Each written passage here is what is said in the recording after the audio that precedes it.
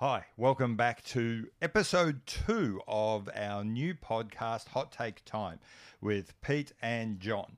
Okay, this is just two guys in Melbourne talking about watches and stuff that we're interested in.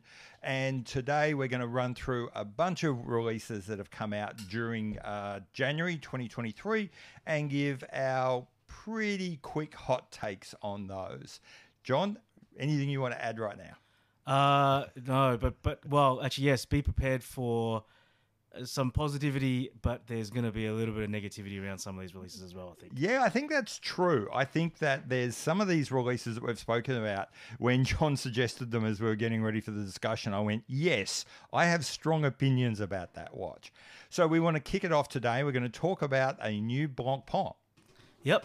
So it's timely that we talk about this first because I'm actually wearing, doing a quick wristwatch check. I'm actually wearing a Blancpain 50 Fathoms titanium with the brush dial, which was released in 2022. So I thought we would start with this one because I actually really like Blancpains. I really like 50 Fathoms. They, it is, as everyone may know who's listening, it's one of the earliest dive watch, in fact, potentially the earliest fully sort of integrated dive watch that abides by current standards, more or less. So big soft spot. I love divers. I love Blancpain. I love the story. I like how well it's made, and to be honest, the price point's generally pretty good. But I have beef with Blancpain because they make the bathyscaphe in a 43mm and a 38. 38's really small, 43 is a bit too big. The normal 50 Fathoms only comes in 45mm, so massive by most people's standards. But then usually once a year or a couple of times a year, they'll release a limited edition, whether it's the Ocean Commitment or the No Rads or the Hodinkee or whatever, and it'll be in a much nicer case size of 40mm to 42mm, which is the latest 70th anniversary. Which really makes me mad because why don't they just make them in a 40 or a 42mm as a part of their core line? Like, there's obviously they always sell out, and everyone talks about it, about how good it is to have a Blancpain in that size. So why not? I don't understand. I must admit, I've been in this hobby for about 7 years, and I reckon for every year Blancpain has released a 50 Fathoms in somewhere around that 40 to 42 millimeters. Everyone's gone nuts for it. Absolutely loved it. And then the question for the next month has been, why don't they have a standing? And I think what's even more important is the standard 50 Fathoms in 45 millimeters is a huge watch. It's not a small 45. No. It's a huge lump of metal on the wrist. Yeah, I don't understand. I must admit, first off, I agree with everything you just said. I love the 50 Fathoms. I've got a big wrist. I routinely wear 44, 45 millimeter wrist. You've got that watches. JLC diver. I've got that large JLC diver, which is insane. The JLC Master Compressor. But even on my wrist, that 45 millimeter is huge and is tricky to wear. I would personally love to see them produce a small one, but I don't understand why they don't. Now, I can understand it's fantastic selling out the special editions, blah, blah, blah. But, I mean, if you do look at that Morgan Stanley report that comes out every year, and you look where Blancpain sits, they're not right up there in the top 10, making the sorts of money you would think a brand with their kind of history, their kind of gravitas should. Yeah. They're hovering down around the, number 20, number 25 on the list, not going anywhere, with these seemingly obvious things that they could do to sell a shit ton of watches. And I just don't understand what's going on. Yeah, it's really quite annoying because, I have a lot of friends that really like the 50 Fathoms, both the bathyscaphe and the full fat one, and they just can't pull off the 45, or whether that's physically or mentally. There's a barrier there around wearing it. I've had the full fat one a couple of times, and I really like the design. I've got terrible eyesight, so it's really easy to read in almost every configuration. But it is a big watch, and the 23 mil lug width doesn't make it any easier to find alternative straps to make it work as well.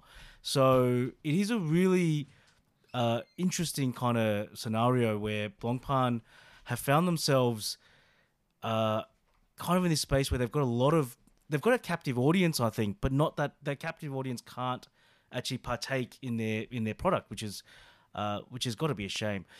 I have some hope though, because for the first time since, first time that I'm aware of, they finally actually put the new movement, the 1315, which has been around for a while, it's not that new, into this smaller case, which they've never done before.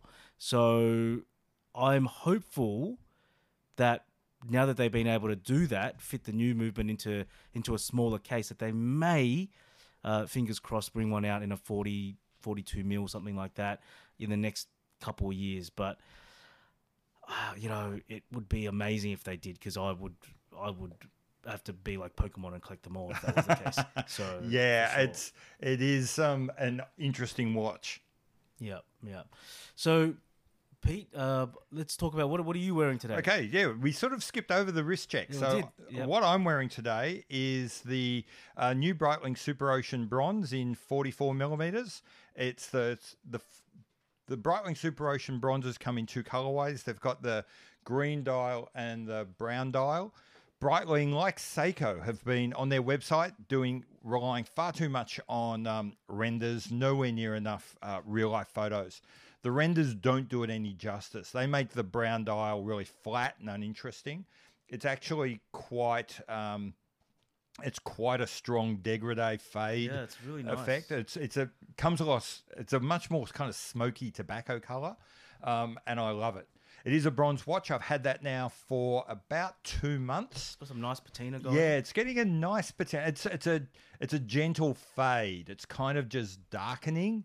And you can clearly tell where my fatty fingers get to, because it's all rubbed clean on some parts. And before anyone, just so we're all thinking it, the bezel is not centered again. Okay, guys. So, I mean, I don't know if Pete does this on purpose. Just before I get here, just changes the bezel on all his watches. But it is like at about 6 minutes, and I have to give it back.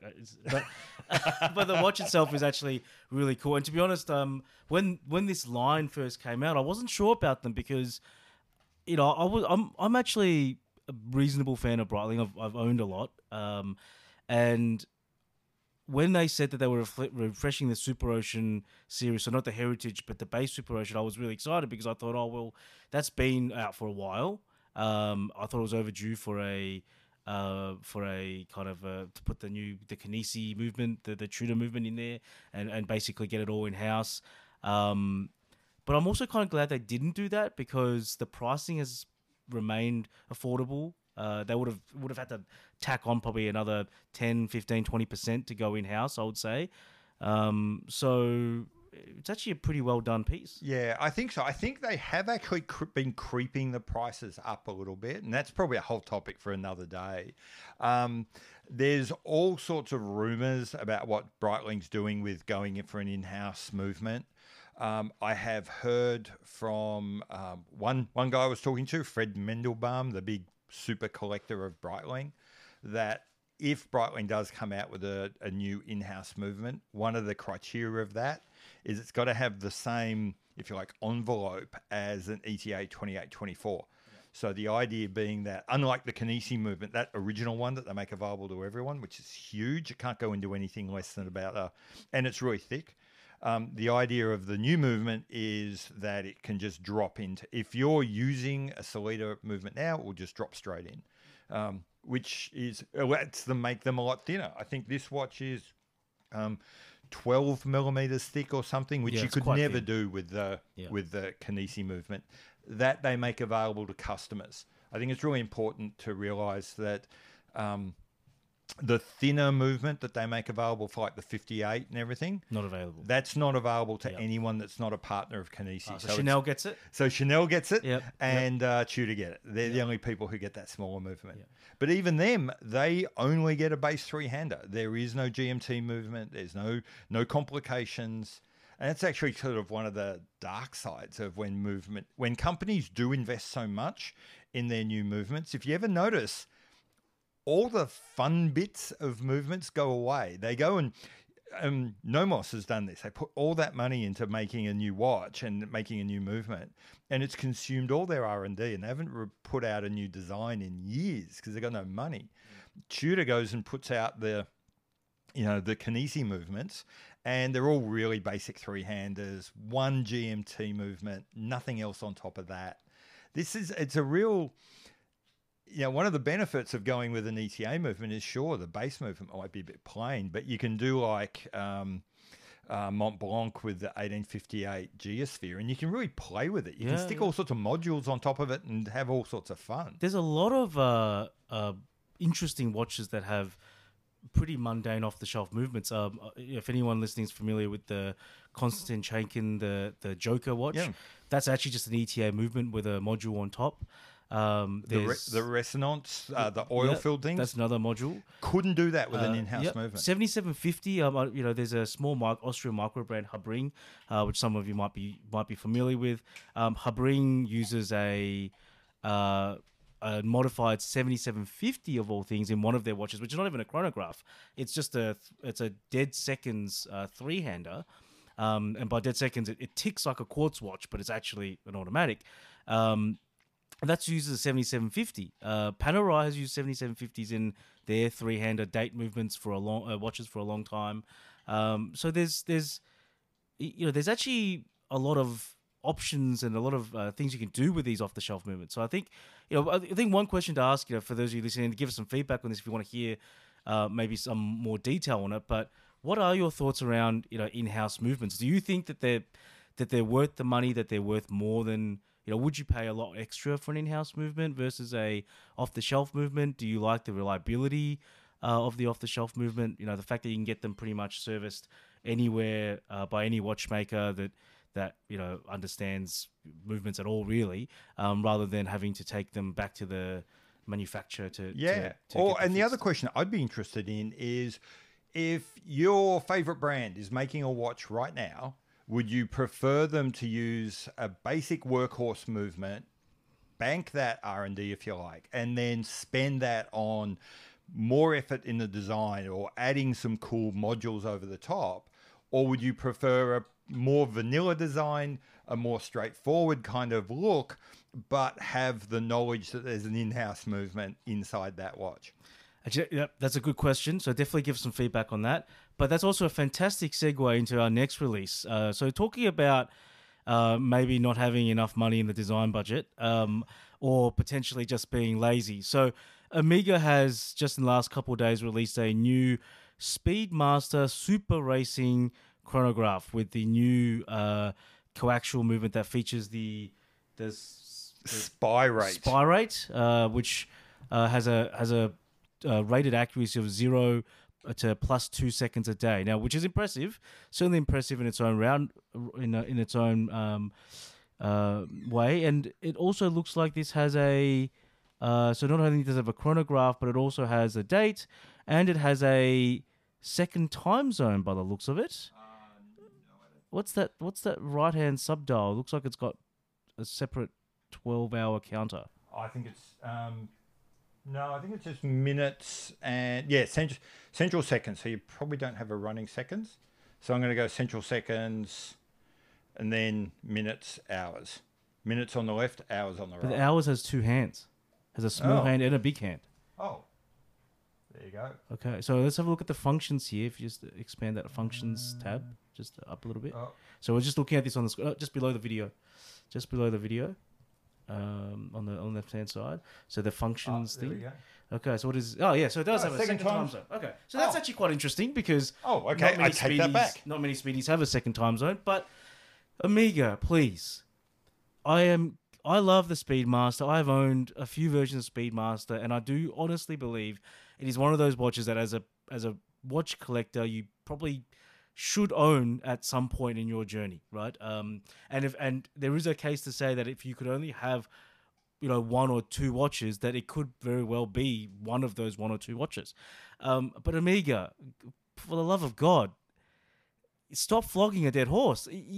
There are so many Speedmaster versions throughout the years.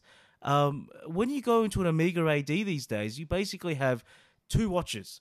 Seamasters and all variations thereof. And I'm kind of including the Aquaterra in that because there was a time when the Aquaterra was actually branded a Seamaster Aquaterra. So, I'm including that in there. It still is? Okay. Still is. Yep. Okay. So there you go. So I'm broadly including that. Now, we could probably say that is a separate line. So let's call it 3 lines. You've got the Seamaster, the Aquaterra, and then there is just 50 Amiga speedies of different, there's automatic ones, there's the 57s, there's the Moonwatch, there's the smaller versions, there's the big version like the racing. I mean, the technology in this is interesting. The accuracy is obviously very interesting. But did we need another Speedmaster? Yeah, look, and this watch for me, this Speedy Super Racing Chronograph, sums up the best and worst of Omega in the one watch. I love the innovation. I loved what they were doing. Remember back when they did the ultralight and they did that kind of titanium base, they did the titanium movement plate and all that sort of thing. Love that. I love the ultra deep. I do like them chasing that kind of development stuff. So from that point of view, this thing, finding a way to be able to regulate a silicon hairspring and get it so accurate, great, fantastic. Well done, Omega. But I'm completely with you, John. The worst of this is Omega has, I'm not sure if it's no imagination or they're just deathly afraid of trying to sell anything that's not a Seamaster or a Speedmaster. It's like, and what's even more ridiculous is if you dive into and read the whole press release about this watch, they'll talk about how one of the big benefits of the silicon escapement is that it's anti-magnetic, and so it throws back. And the reason why it's got certain colors and everything is because it's emblematic of the Aquaterra that they brought out like 15 years ago that had the first, the first 15,000. Yeah, the first 15,000 Gauss thing. Which is a very cool watch. Which is a very cool watch, and they did it, and so they've used all the color schemes. But why, if you're throwing back to one of your most historic Aquaterras, do you use a Speedmaster? And it's like Speedmaster and Seamaster are the brand, are the watch lines that ate a brand. Yeah. It's like Omega doesn't even really exist anymore. It's Speedmaster and Seamaster. Yeah. And like, no one cares about the Globemaster. I actually think the Globemaster's a really nice watch and a really good date-just alternative, I guess, in that way. But, I mean, when was the last time anyone saw a Globemaster out in the wild? Yeah, they just... Fairly rare. It's just... It seems to me like it's run... I can imagine that someone in marketing said, we can sell a Speedmaster tomorrow. Whereas if I have to, like, build this advertising campaign around an Aquaterra... then maybe this will sell, but maybe it won't. Maybe it'll be a slower burn. It's going to be harder work. And my point to Omega, if I was in that meeting, is yes, that is the point. It's going to be harder. But right now, you're trying to sell 2 watches. You're trying to sell a Seamaster or a Speedmaster. And you're competing against Rolex, which is selling a Submariner and a Milgauss and an Air King and a Datejust and a Daytona, Sky Dweller. They've got all this. You're taking two watches into that gunfight. Yeah, you know they should have. This was a fantastic opportunity for them to, and as you said, sort of the Aquaterra gets lost. Like, where is it inside the it's also the catalog? And it's not just the Aquaterra; it's also the Planet Ocean, which deserves its own line, but it's technically a Seamaster Planet Ocean. Absolutely. That could have easily been like a Rolex Deep Sea Sea Dweller brand recognition, but it doesn't have it because everyone, it's kind of put together with the Seamasters, which is a Submariner competitor. Absolutely. So, yeah. So this watch, this technology, absolutely fantastic. The colorways and the throwback to the old Aquaterra, absolutely fantastic. But why, for God's sake, didn't they make this an Aquaterra and use this as the perfect example, the ideal time to say, you know what, we're making the Aquaterra a standalone collection. It's no longer part of the Seamaster range. in commemoration of its importance in the role, Yep. blah, blah, blah. You Yep. start building your story. Here it is, a new collection all of its own. Yeah, and guys, 44.25 millimeters. It's it's 0.75 a millimeter smaller than the Blancpain that we were talking about just before. It's nearly 15 mil thick. I think it's about 14 and a half something thick. I mean, it's a big watch, and I think it's not a watch that is going to suit everyone's wrist.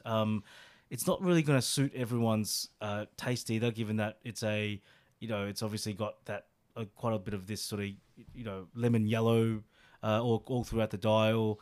So that relegates it to a very much a casual wear watch, which is great. But 44 mil, you're probably cutting out 50% of the market, if not more. And the price, so 11,940 USD. So rough translation to me, that says about 16, 18 grand Australian. That's a lot of money. That's a lot of money. I can only think maybe what the reason they did this is because they simply can't make a lot of these hairsprings. Maybe. And so what they want to do is get it out in the market. They want to make the big splash, but they don't want to run the risk of having to make 10,000 of them. So you stick it in a 45 millimeter, $18,000 watch, and you sort of like Rolex and that big chunky 20 millimeter thick thing. Yeah. You don't have to. You're not running much of a risk. Yeah, but look, the other thing is 0 plus 2 seconds a day, extremely impressive. But let's talk about their biggest competitor, right? I would say Omega's biggest competitor is Rolex, right? In terms of market placement, in terms of pricing generally. And Rolex has been sitting at -2 +2 for the last, as their official superlative chronometer standard for years now, decades.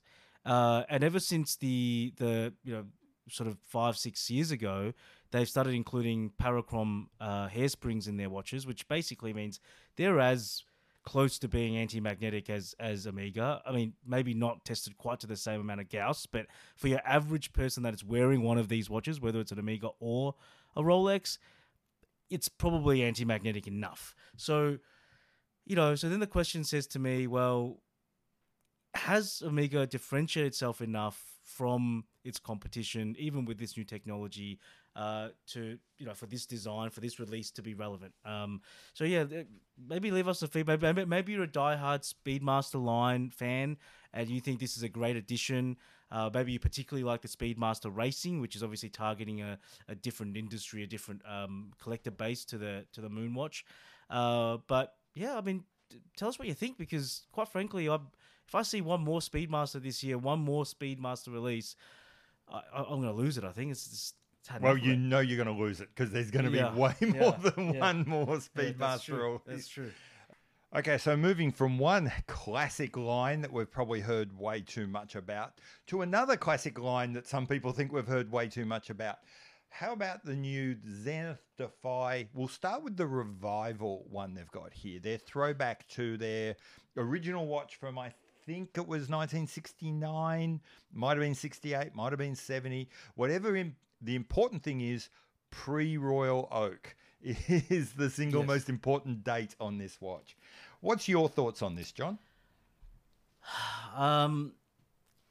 Look, I quite like Zenith. I think Zenith are a pretty cool brand.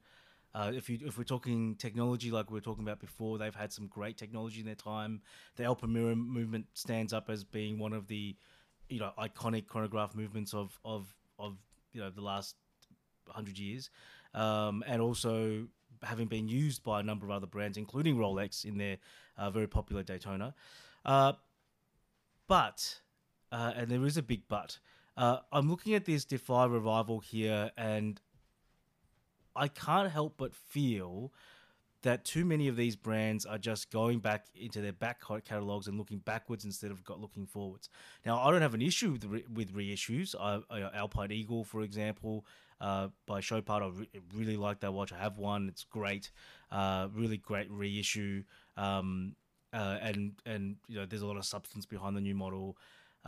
But Zenith has been doing a lot of revivals lately. They have revived a number of chronographs.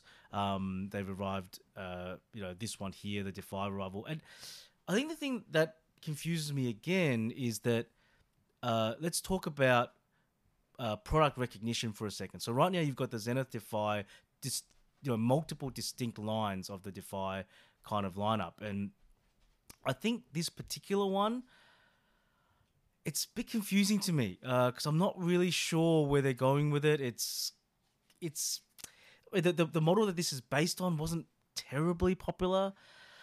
It was okay, but it wasn't terribly popular. It was period time, like for the time it was meant to come out. The design language doesn't speak to that time. But I look at this now and I just can't like it. I find it really difficult. My personal take on the Defy Revival is that, in a sense, it's almost like my feeling about this, and I could be reading way too much into Zenith here, but my feeling on this is they almost released this, and I sort of gave a clue in my introduction to this. I think this has been released purely to minimize the ability of people to look at their newer ones and say you are homaging the Royal Oak.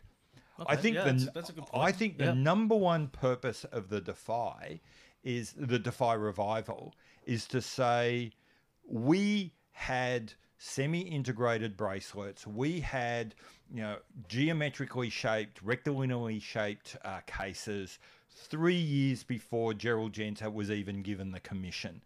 We own this space. So anyone thinking that you're looking at the newer, like the Sky something or other, I can't remember what it's Skyline? called. The Skyline, thinking that it reminds you of the Royal Oak, you can just go bugger off because we own this space. And that's what I think this is all about. And if you look at the Skyline, I actually think that's a massive troll of the Royal Oak. If you really dive into it, it's like the Royal Oak's got that patisserie dial where everything sort of comes up, and then the Skyline has the dial where it's blue, but everything's kind of inverted. Yeah. The original Royal Oak didn't have an in-house movement. It used a JLC movement. And so Zenith very carefully made sure, even though it's not a chronograph, you used the El Primero, the most famous movement associated with Zenith ever. With an odd beat rate. With an odd beat rate. Odd second rate, whatever. Well, and then, in fact, and then the killer blow that makes me think it was a massive troll is the first Royal Oaks didn't come with a central seconds. There was no indicator at all. So what did Zenith do? They gave you a seconds indicator, but gave you a 10-second timer that was impossible to use.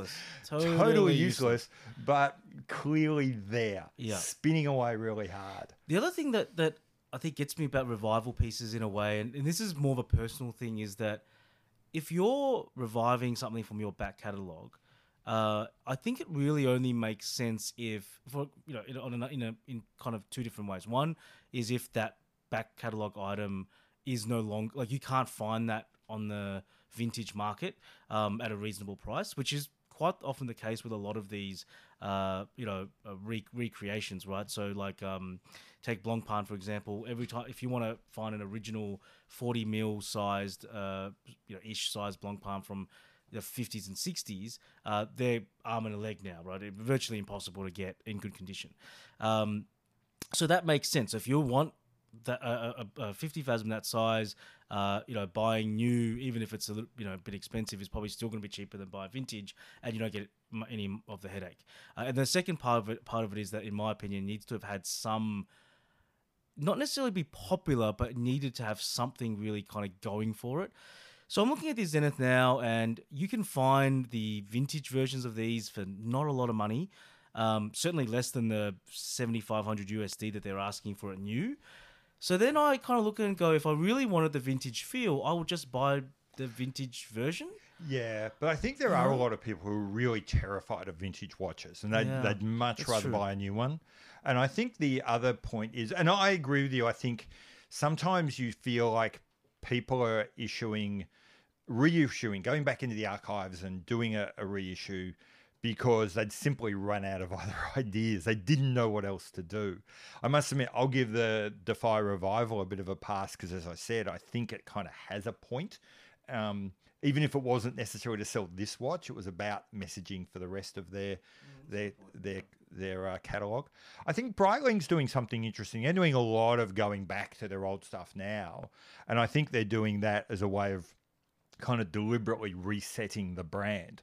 And again, it's on one hand, even as a Breitling fan, I do kind of wish they'd at least give me one brand new contemporary doing nothing but looking forward collection. But I do understand Endurance. Yeah, good point. I always forget Endurance. That's new. Yeah. They've never made that before. I guess the aerospace has always been kind of. I mean, it's new, relatively. I think everything's hanging on what happens with the next aerospace. Yeah. The big rumor is that there's an aerospace coming this year. If we get one that looks like a throwback to the late 80s, early 90s version, I'll be a little bit disappointed. It's too soon. It's too soon to revive a watch that's really only been around for I think there's still so much to look forward to that I don't feel like you need to start looking back yet. I think if you're making like a, what do they call it, super quartz, all singing, all dancing, the whole point of that watch is to never look back. Yeah. Is to be just constantly looking forward. So I really hope they do that. Yeah. I'd love to see, I suspect there'll be a new Avenger at some stage. That collection's getting a bit old now. It is, yeah. I would love to see, and again, the Avenger's a watch that was created in the late 80s, early 90s.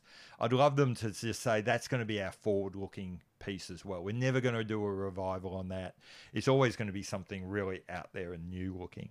Yeah. So they're the two. Like I'd probably join the hordes, and if they wanted to say we're going to take the Navitimer in the new and contemporary direction, I'd probably say, yeah, look, no, don't do that. Actually, the Navitimer is an interesting one for Breitling because they've actually managed to do that quite well.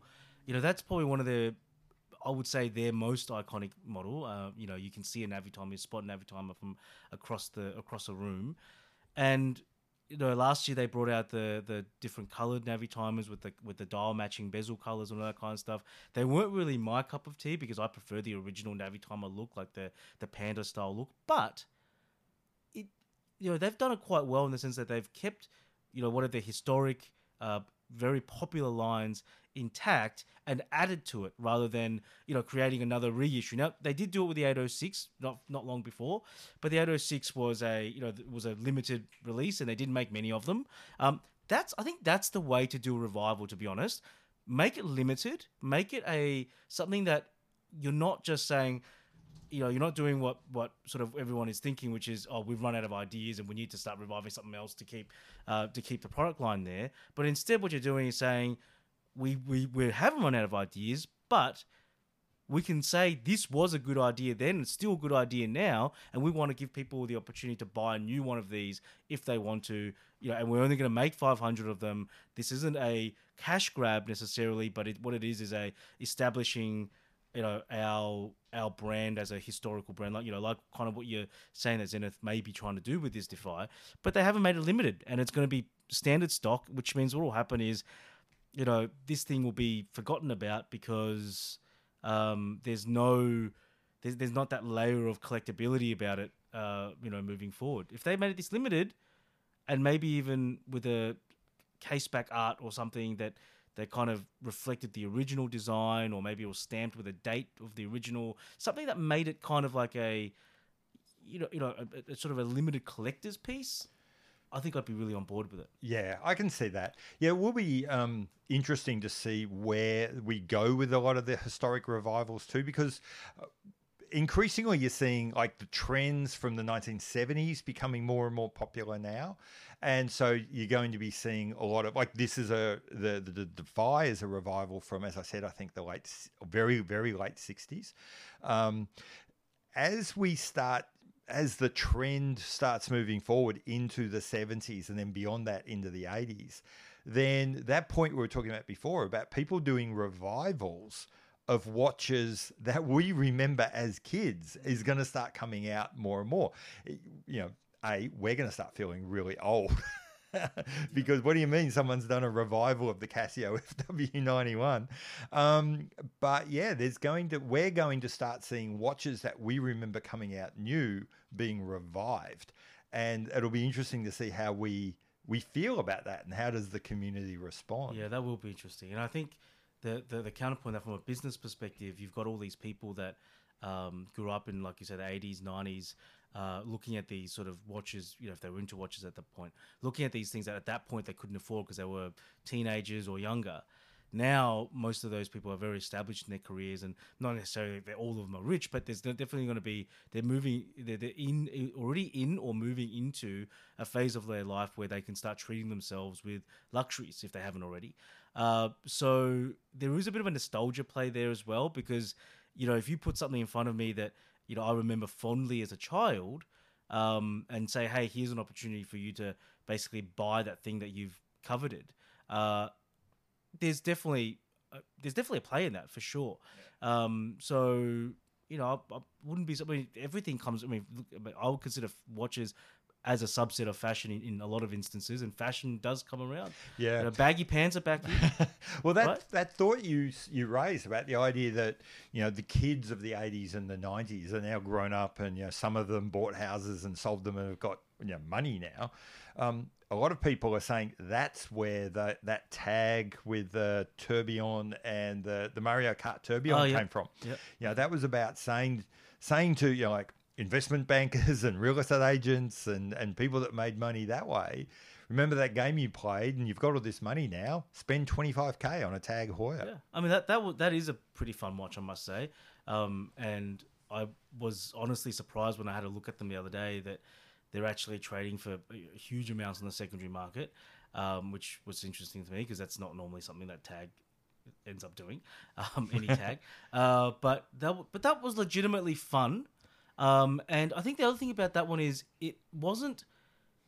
It was nostalgic, but not in the sense of the actual watch bringing the nostalgia. It was the art behind the dial, the art, that was being represented on the dial that actually brought back the nostalgia, which to me is actually an extremely interesting way of, of going down that path of actually bringing nostalgia to the fan base.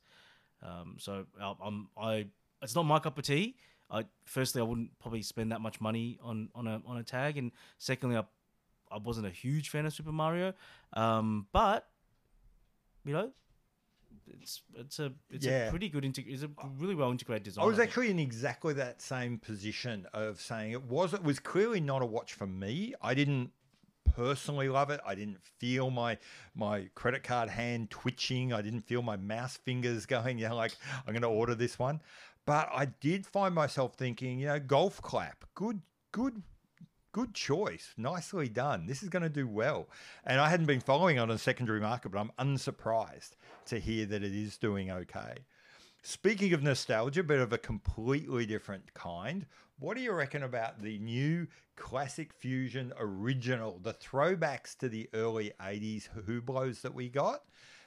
In 3 sizes, I think we got 36, 38, and a 42 or something. Or no, it was a 33, 38, 42 or something. Yep. I like it. Look, I actually don't. I know there's a Hublot is another one of those dividing brands that seems to divide this hobby quite a lot. I think some people think that they're a bit garish, a bit over the top, worn by by people that watch collectors don't think are watch collectors, but I actually quite like this original version. I'll be honest, I actually inquired about it very casually at one of the stores in town to see what it would be like when it came out. So I actually think it's really cool. I think the Hublot case design has always been very cool, very modern.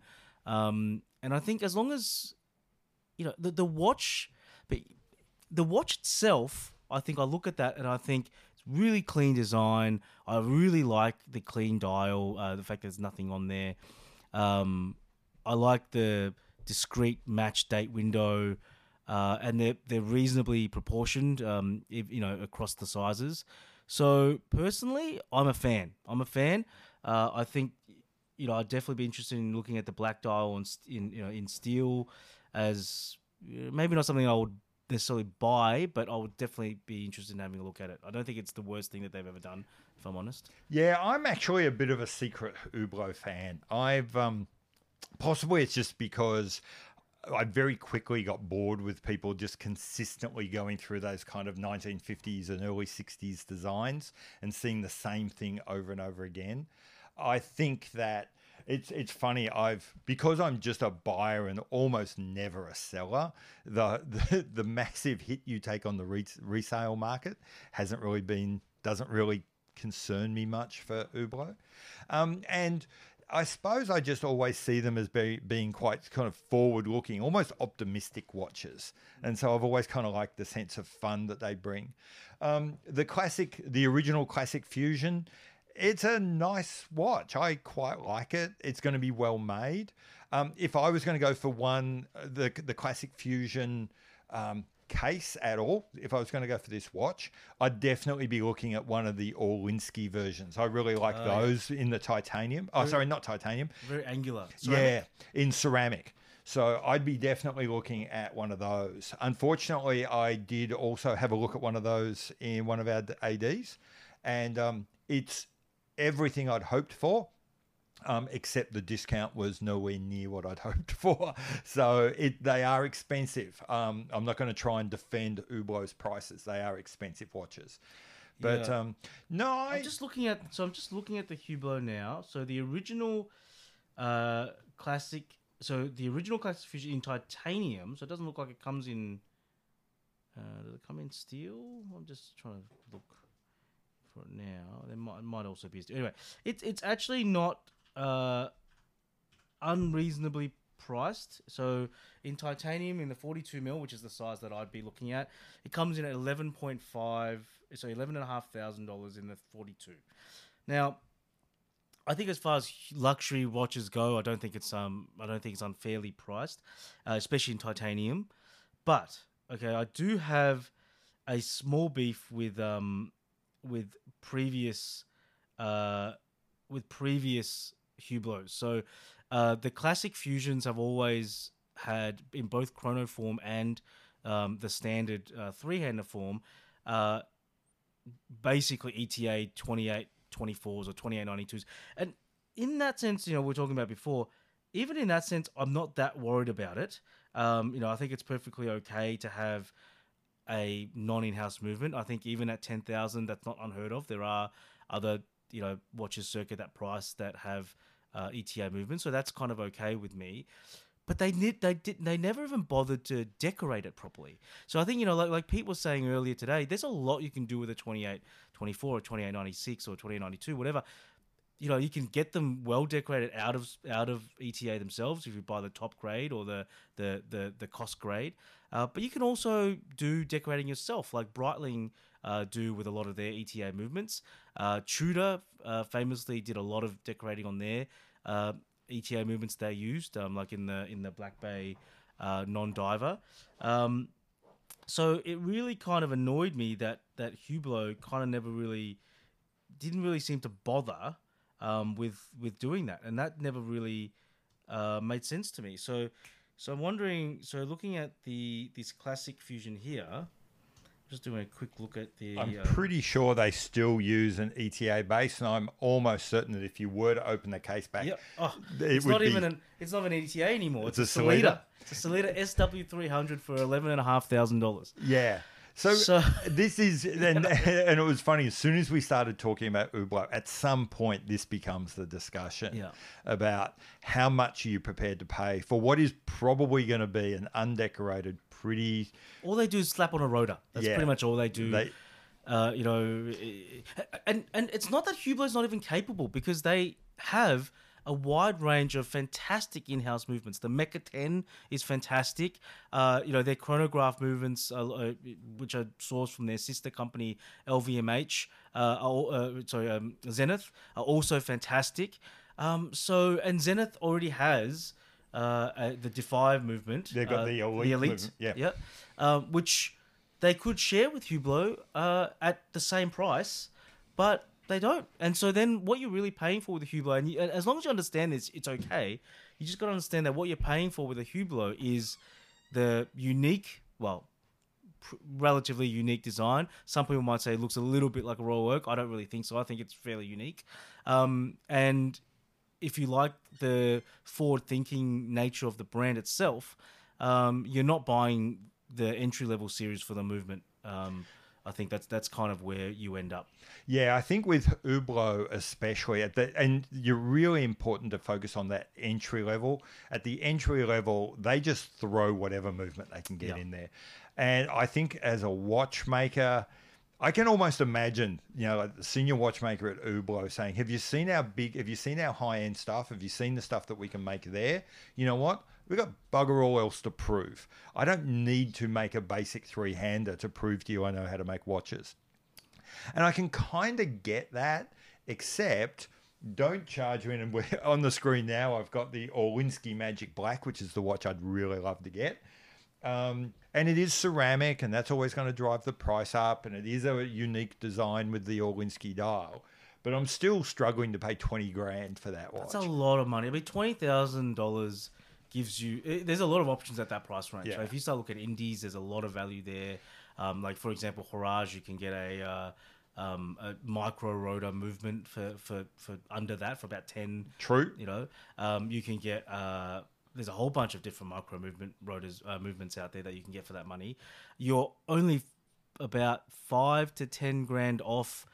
I mean, that's a lot of money still, but you're not that far off a Tag Heuer Torby, like we were talking about before, which is a Swiss chronograph tourbillon for about 30,000 or a little bit less if you can get a discount.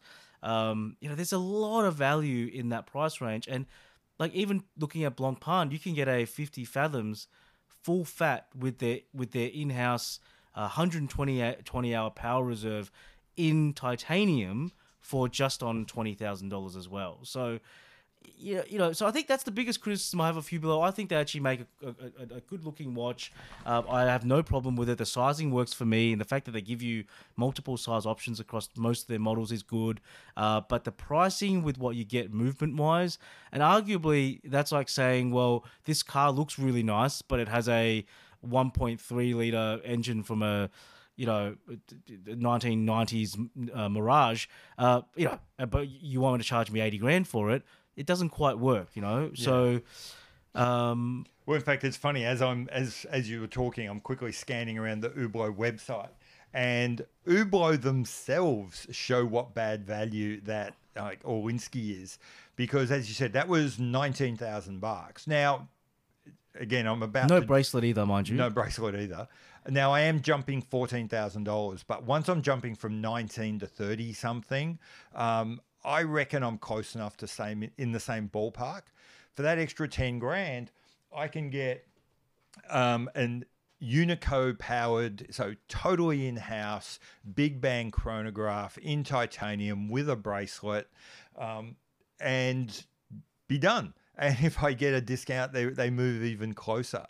So I think for whatever reason, the price of entry into Hublot is massively inflated. Their entry-level watches are really trading on their name and everything else that the big ones are doing. But if you're prepared to make that next step up to a $30,000 watch, suddenly they start to make more sense. Yeah, that's when an Hublot starts to sort of... I'm not going to ever say a $33,000 Hublot is a sensible buy, but it starts to kind of enter the realms. It just makes more sense relatively. I think this is all relative, So if you're comparing the entry level Classic Fusion at between 11 to 20,000 depending on material, and then you can look at the chronographs for say a 25% over. That starts to look pretty good, right? So from a movement perspective, the one thing that Hublot has done very well is their use of materials, their higher materials. So they do very well with colored ceramics, which we're looking at on the screen right now, which only really IWC and Zenith kind of participate in any real kind of way.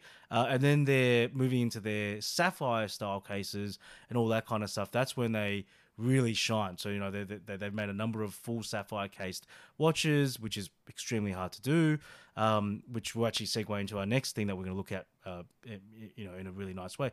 But just while we're talking about materials, I think there is something to say, and everyone has different thoughts about this, but does anyone actually think the difference in material is worth potentially triple, quadruple the price? I mean, taking precious metals out of it, obviously, because there is intrinsic value in gold, there's intrinsic value in platinum. But let's say, for example, going from a stainless steel watch to a titanium watch, is that worth a 30% price jump? Yeah, it's no. In a word, right? No. The titanium would cost marginally more, but not a great deal more. Depending on the grade of titanium, it will take more effort to finish. You'll probably be making less of them, so your return on investment on all the machining and everything will be a little bit less. Does that add up to a 30% price difference, which is not uncommon in the marketplace? No, I don't think so.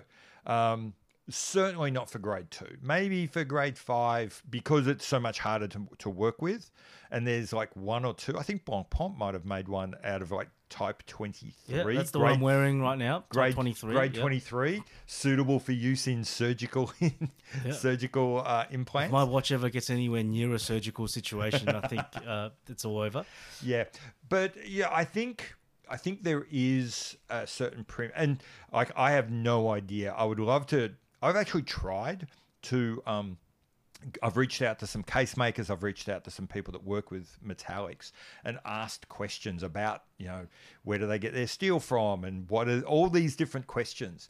And so what I have found is I just don't get responses. I don't have the resources to chase that down. I would love to see someone like Hodinkee chase this topic because people will actually answer their emails. Yeah. But I have no idea, like once things actually hit a watch factory, how much harder is it to make a sapphire as opposed to a steel case?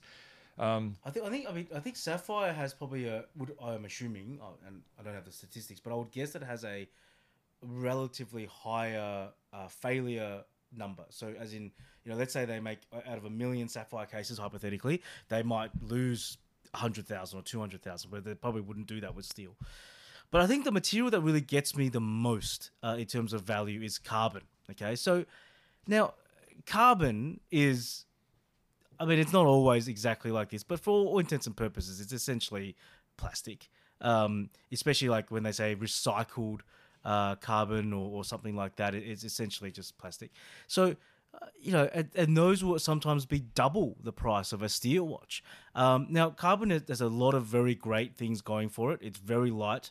It has an extreme amount of rigidity for its price. It's relatively scratch resistant, but it will crack like ceramic. It will just snap, and there is no fixing a carbon case. The whole thing has to be replaced. It's basically no fixing a ceramic case. The whole case has to be replaced. Whereas steel, yes, it's heavy, and yes, it's not exotic, but if you ding it, usually the worst that will happen is it'll have a ding.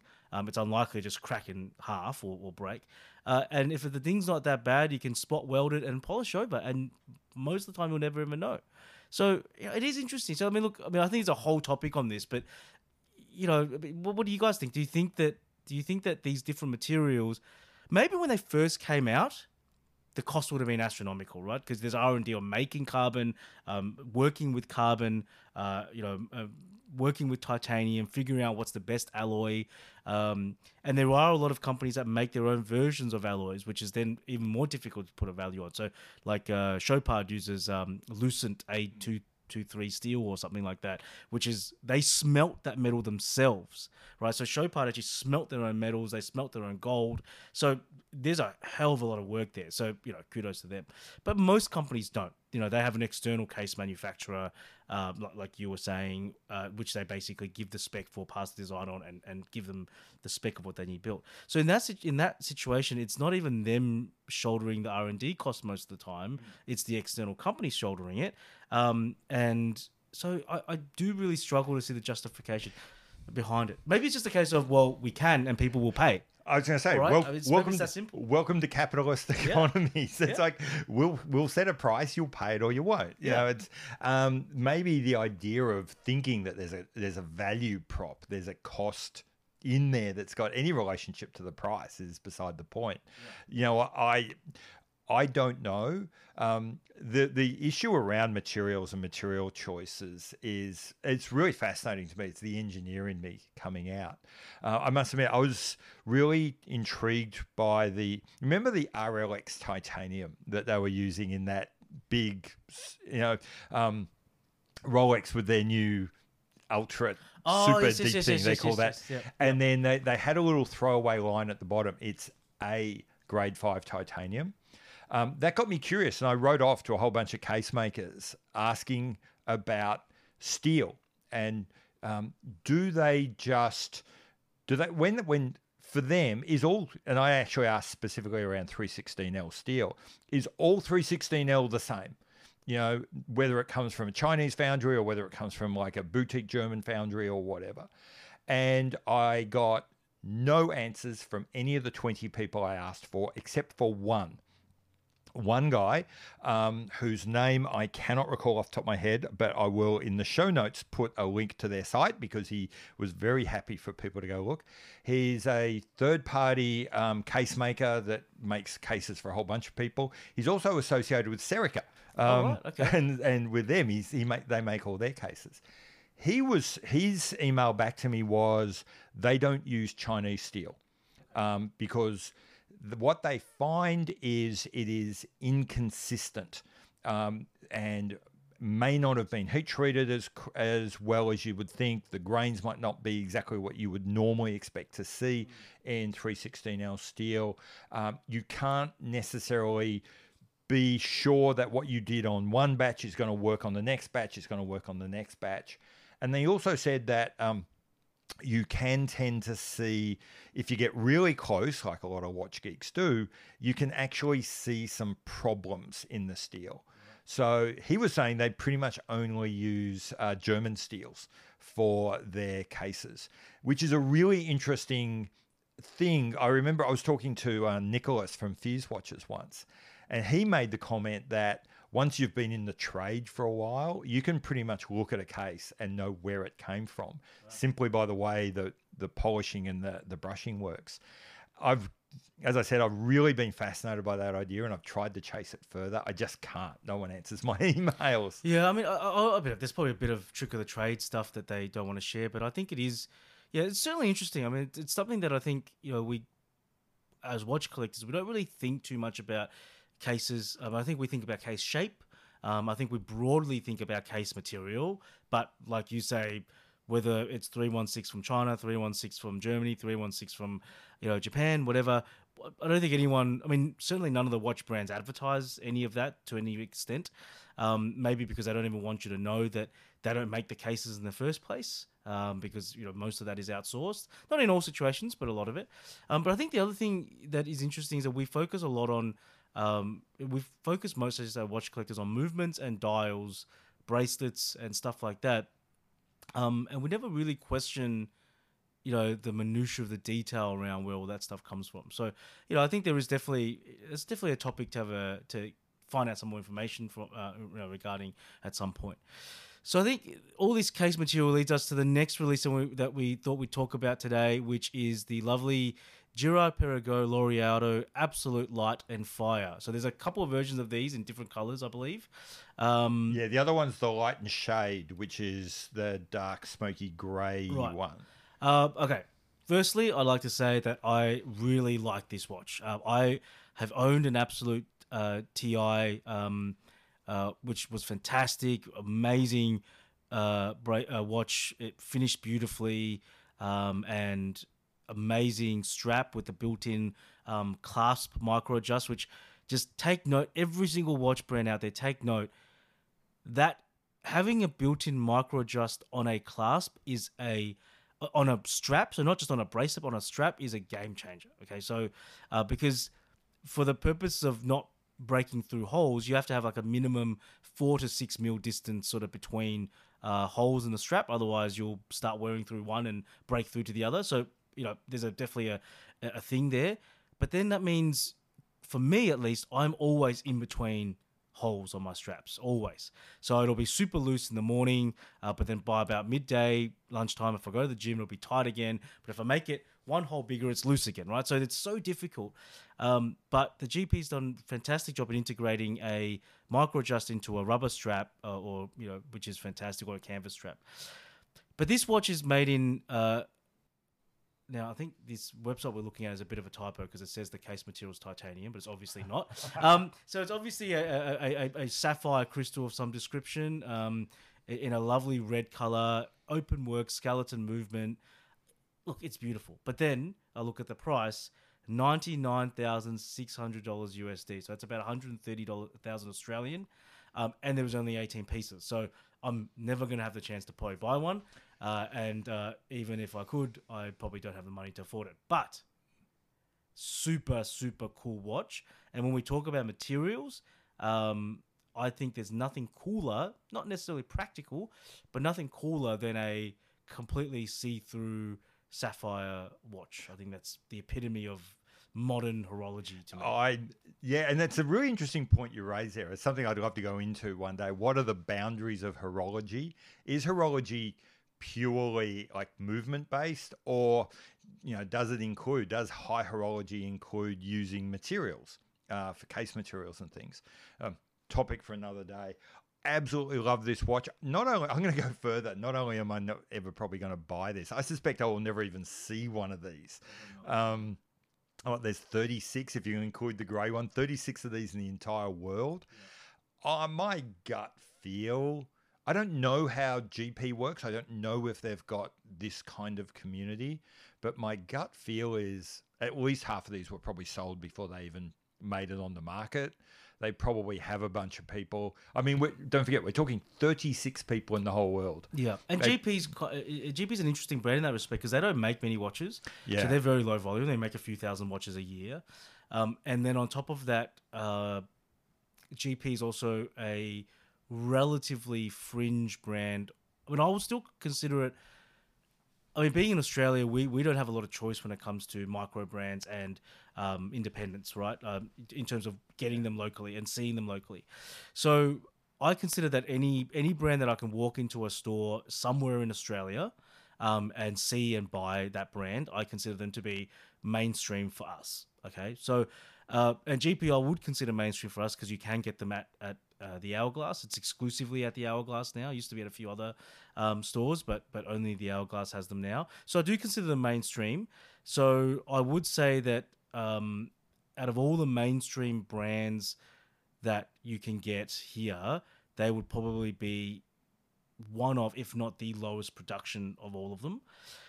But it's also another interesting brand because I think prior to 2021, it was never coveted, right? I mean, there was a few people that liked the brand, and the Laureato was always one of their best sellers. But since 2021, since COVID, the value, A, the value retention, but B, the retail value of Laureatos have skyrocketed. Yeah. You used to be able to get these for about 8,000 Australian on the secondary market, which is, 5,500, 6,000 US, which is dirt cheap now. And retail for them was about 13,000, 14,000. Now, a standard three-handed GP in the large size in the 42 stainless steel is touching $20,000 Australian. And don't get me wrong, I still think that's okay value for what you get, right? Extremely well done watch. But now it's out of the price range of a lot of people that are looking, and there's a lot, once again, talking about the Hublot before, at 20,000, you have a lot of options, right? You have a lot of options at 20,000. For sports watches. Yeah. You could get yourself a fantastic three-watch collection for $20,000. And that would feature some heavy hitters. Like you could get an Omega Speedmaster, you could get a Seamaster, and you could get a nice dress watch as well from a Longines or something like that for under $20,000. Yeah, it's an interesting question when you start talking about and this is where I was saying, there's like a lot of these big brands have got their super collectors, the people that they really love. that are really in touch with the brand, that go and visit the brand and do all those sorts of tour things. And a lot of them they get offered these watches, and sometimes these watches are made like for them. And so it could well be, and that's why I was saying it's possible half of these have been claimed already. They were before they were even built, they were claimed by some super collectors. Very likely. Which is, why they get the prices that they do. I would like to see one. I think I'd just like to handle one, touch it. I think it's very cool. I've actually never, I don't think in my life ever ever really handled a full sapphire case kind of watch. I have seen a full sapphire case. I've handled a full sapphire case Hublot. Okay. Was it impressive? It's insane. Yeah, it's very cool. And for me, the weird part is when you turn the watch on the side and you're looking through the side at the side of the movement. It's just amazing. Super cool. I mean, like I said, I'd love to see one. It's definitely out of the price range. But very cool. I mean, interestingly enough, though, I think, this is where I think limited editions actually make sense. Oh yeah, because you're selling something that is so niche, right? It's obviously it's a niche brand with a niche product and a niche variation of that product at an extremely niche price. So I think having a limited actually makes a lot of sense, and it's probably more of a demonstration of capability. Yeah, I think than it is. I think limited commercial editions. viability, Yeah, limited editions. Another whole topic for another day. I think they work best in certain categories, all of which don't involve us feeling like it's a cash grab. I think limited editions work really well when it's really experimental. When none of us are thinking, none of us know, is this going to work or not? It kind of makes sense that they're going to limit that. I think limited editions work well when it is horrendously expensive, and the brand, frankly, wants to minimize the risk that it's going to have all this leftover inventory of $100,000 watches. I mean, that's pretty nasty to think about. Yeah, especially when you're not a big manufacturer. When your management just bought the company with borrowed money. Yeah. So I think there's definitely keeping this limited makes sense. I absolutely love it. Probably my favorite release so far of this year that I've kind of seen, and I think that's probably. I mean, there's a couple of tags that we'll go talk about very, very quickly. There's a new tag, Monza, in carbon fiber. So, it's $20,000 Australian, $15,000 USD. Good looking watch, I think. I really quite like the Tag Heuer Caliber 02. I think it's a really good movement, flyback. But $20,000 for a non-precious metal chronograph from Tag. Jury's out on whether or not that's good value. I don't think it really is. I really quite like the Monza line. I think it has a lot of history behind it. But for $20,000, once again, does feel like a stretch, doesn't it? It does feel like, especially because you can get the standard Monza for like less than half of that price. Yeah, it does. Which is more historically correct, obviously. Yeah, and this is the watch that inspired our conversation earlier about carbon and materials and what you're willing to pay. This is one of those watches where if it was, I'm not going to be one of those people who says, you could get the look for $500. I think that's, I'm not that guy, but I'm with you. I look at this watch and think, is that $14,000 US? Is that $20,000 I'm spending? And, go back to the Laureato. In a strange way, from a specs basis, this is probably a superior watch to a Laureato, but I'll take the Laureato every day of the week. Yeah.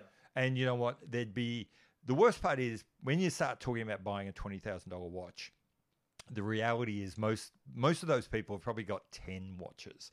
So it's not like one versus the other.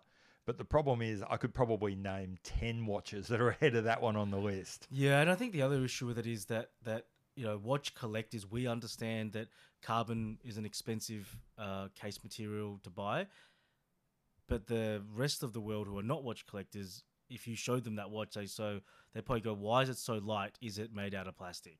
Yeah. And realistically, you could get all indignant about it, but the answer would be really kind of, yes, it is mostly made of plastic. And interestingly, the Monza flyback chronograph is not limited edition. It's a core member of their range. Well, I think it's going to be limited by the number they can sell, which won't be many, I don't think. And flip that around, same company, but interestingly this time not tagging itself. Sorry for that pun. Not selling themselves as good. Tag It's very Heuer, good. but now as just Heuer would be the Heuer Carrera Chronograph 60th anniversary edition. So this is now just going back to the original Heuers, giving us what, in my mind, is a pretty boring, pretty vanilla, mid 20th century. What is it? 3 register chronograph. Okay, so I quite like this because I actually think this is this was a great era for Heuer. I mean, obviously this was pre the merge, so really Tag had nothing to do with this watch at all. But I think this is really nice. Actually, a friend of mine bought one actually, and I saw a picture of it in the flesh. Well, I saw a picture of it on his flesh, should I say, yesterday, and really attractive sort of reverse panda watch. Or is that, or is it a panda? I'm not really sure how that. I always get that mixed up. Yeah, I don't know. It's some sort of black subdials on a silver dial. It's a good size, 39 mil, fantastic size for pretty much everybody. Same Heuer 02 movement, but without the skeleton. It's in stainless steel, so you're not going to feel like you're wearing a plastic bag on your wrist. And it's less than half the price. Oh no, sorry, it's just on half the price of the Monza. Yeah. Now I look at and it's limited to 600 pieces. Now that being said, I'm not sure if that really means anything because Tag have released a number of these Carrera watches that all kind of look the same. So whether they're actually limited on paper or not, I don't know if that matters. But $7.5 US, so call it 10,000, probably 11,000 Australian, give or take 12,000 with GST. I mean, it's not the worst value watch we've seen today. In fact, no. In fact, this price at this watch, what is it? An in-house flyback chronograph, classic mid-century design, solid, comes from the brand that made it originally, all that sort of stuff. Great size. Nice size. You know what? It is bang in the range. If you look at the competitors to this, it'd be something like the Breitling Premiers, which are pretty much exactly the same price. Speedmaster about the same price. Speedmaster about the same price. And not limited, mind you. Yep. For me, the interesting thing is Tag and LVMH, as a group, are so intensely commercial. They don't do anything with it. Every decision they make. There's a reason why the head honcho is currently the richest man in the world. I mean, they didn't get there from making poor financial decisions. That's right. And so it says something to me that they limit this one to 600 pieces, but that $14,000, carbon one is not limited.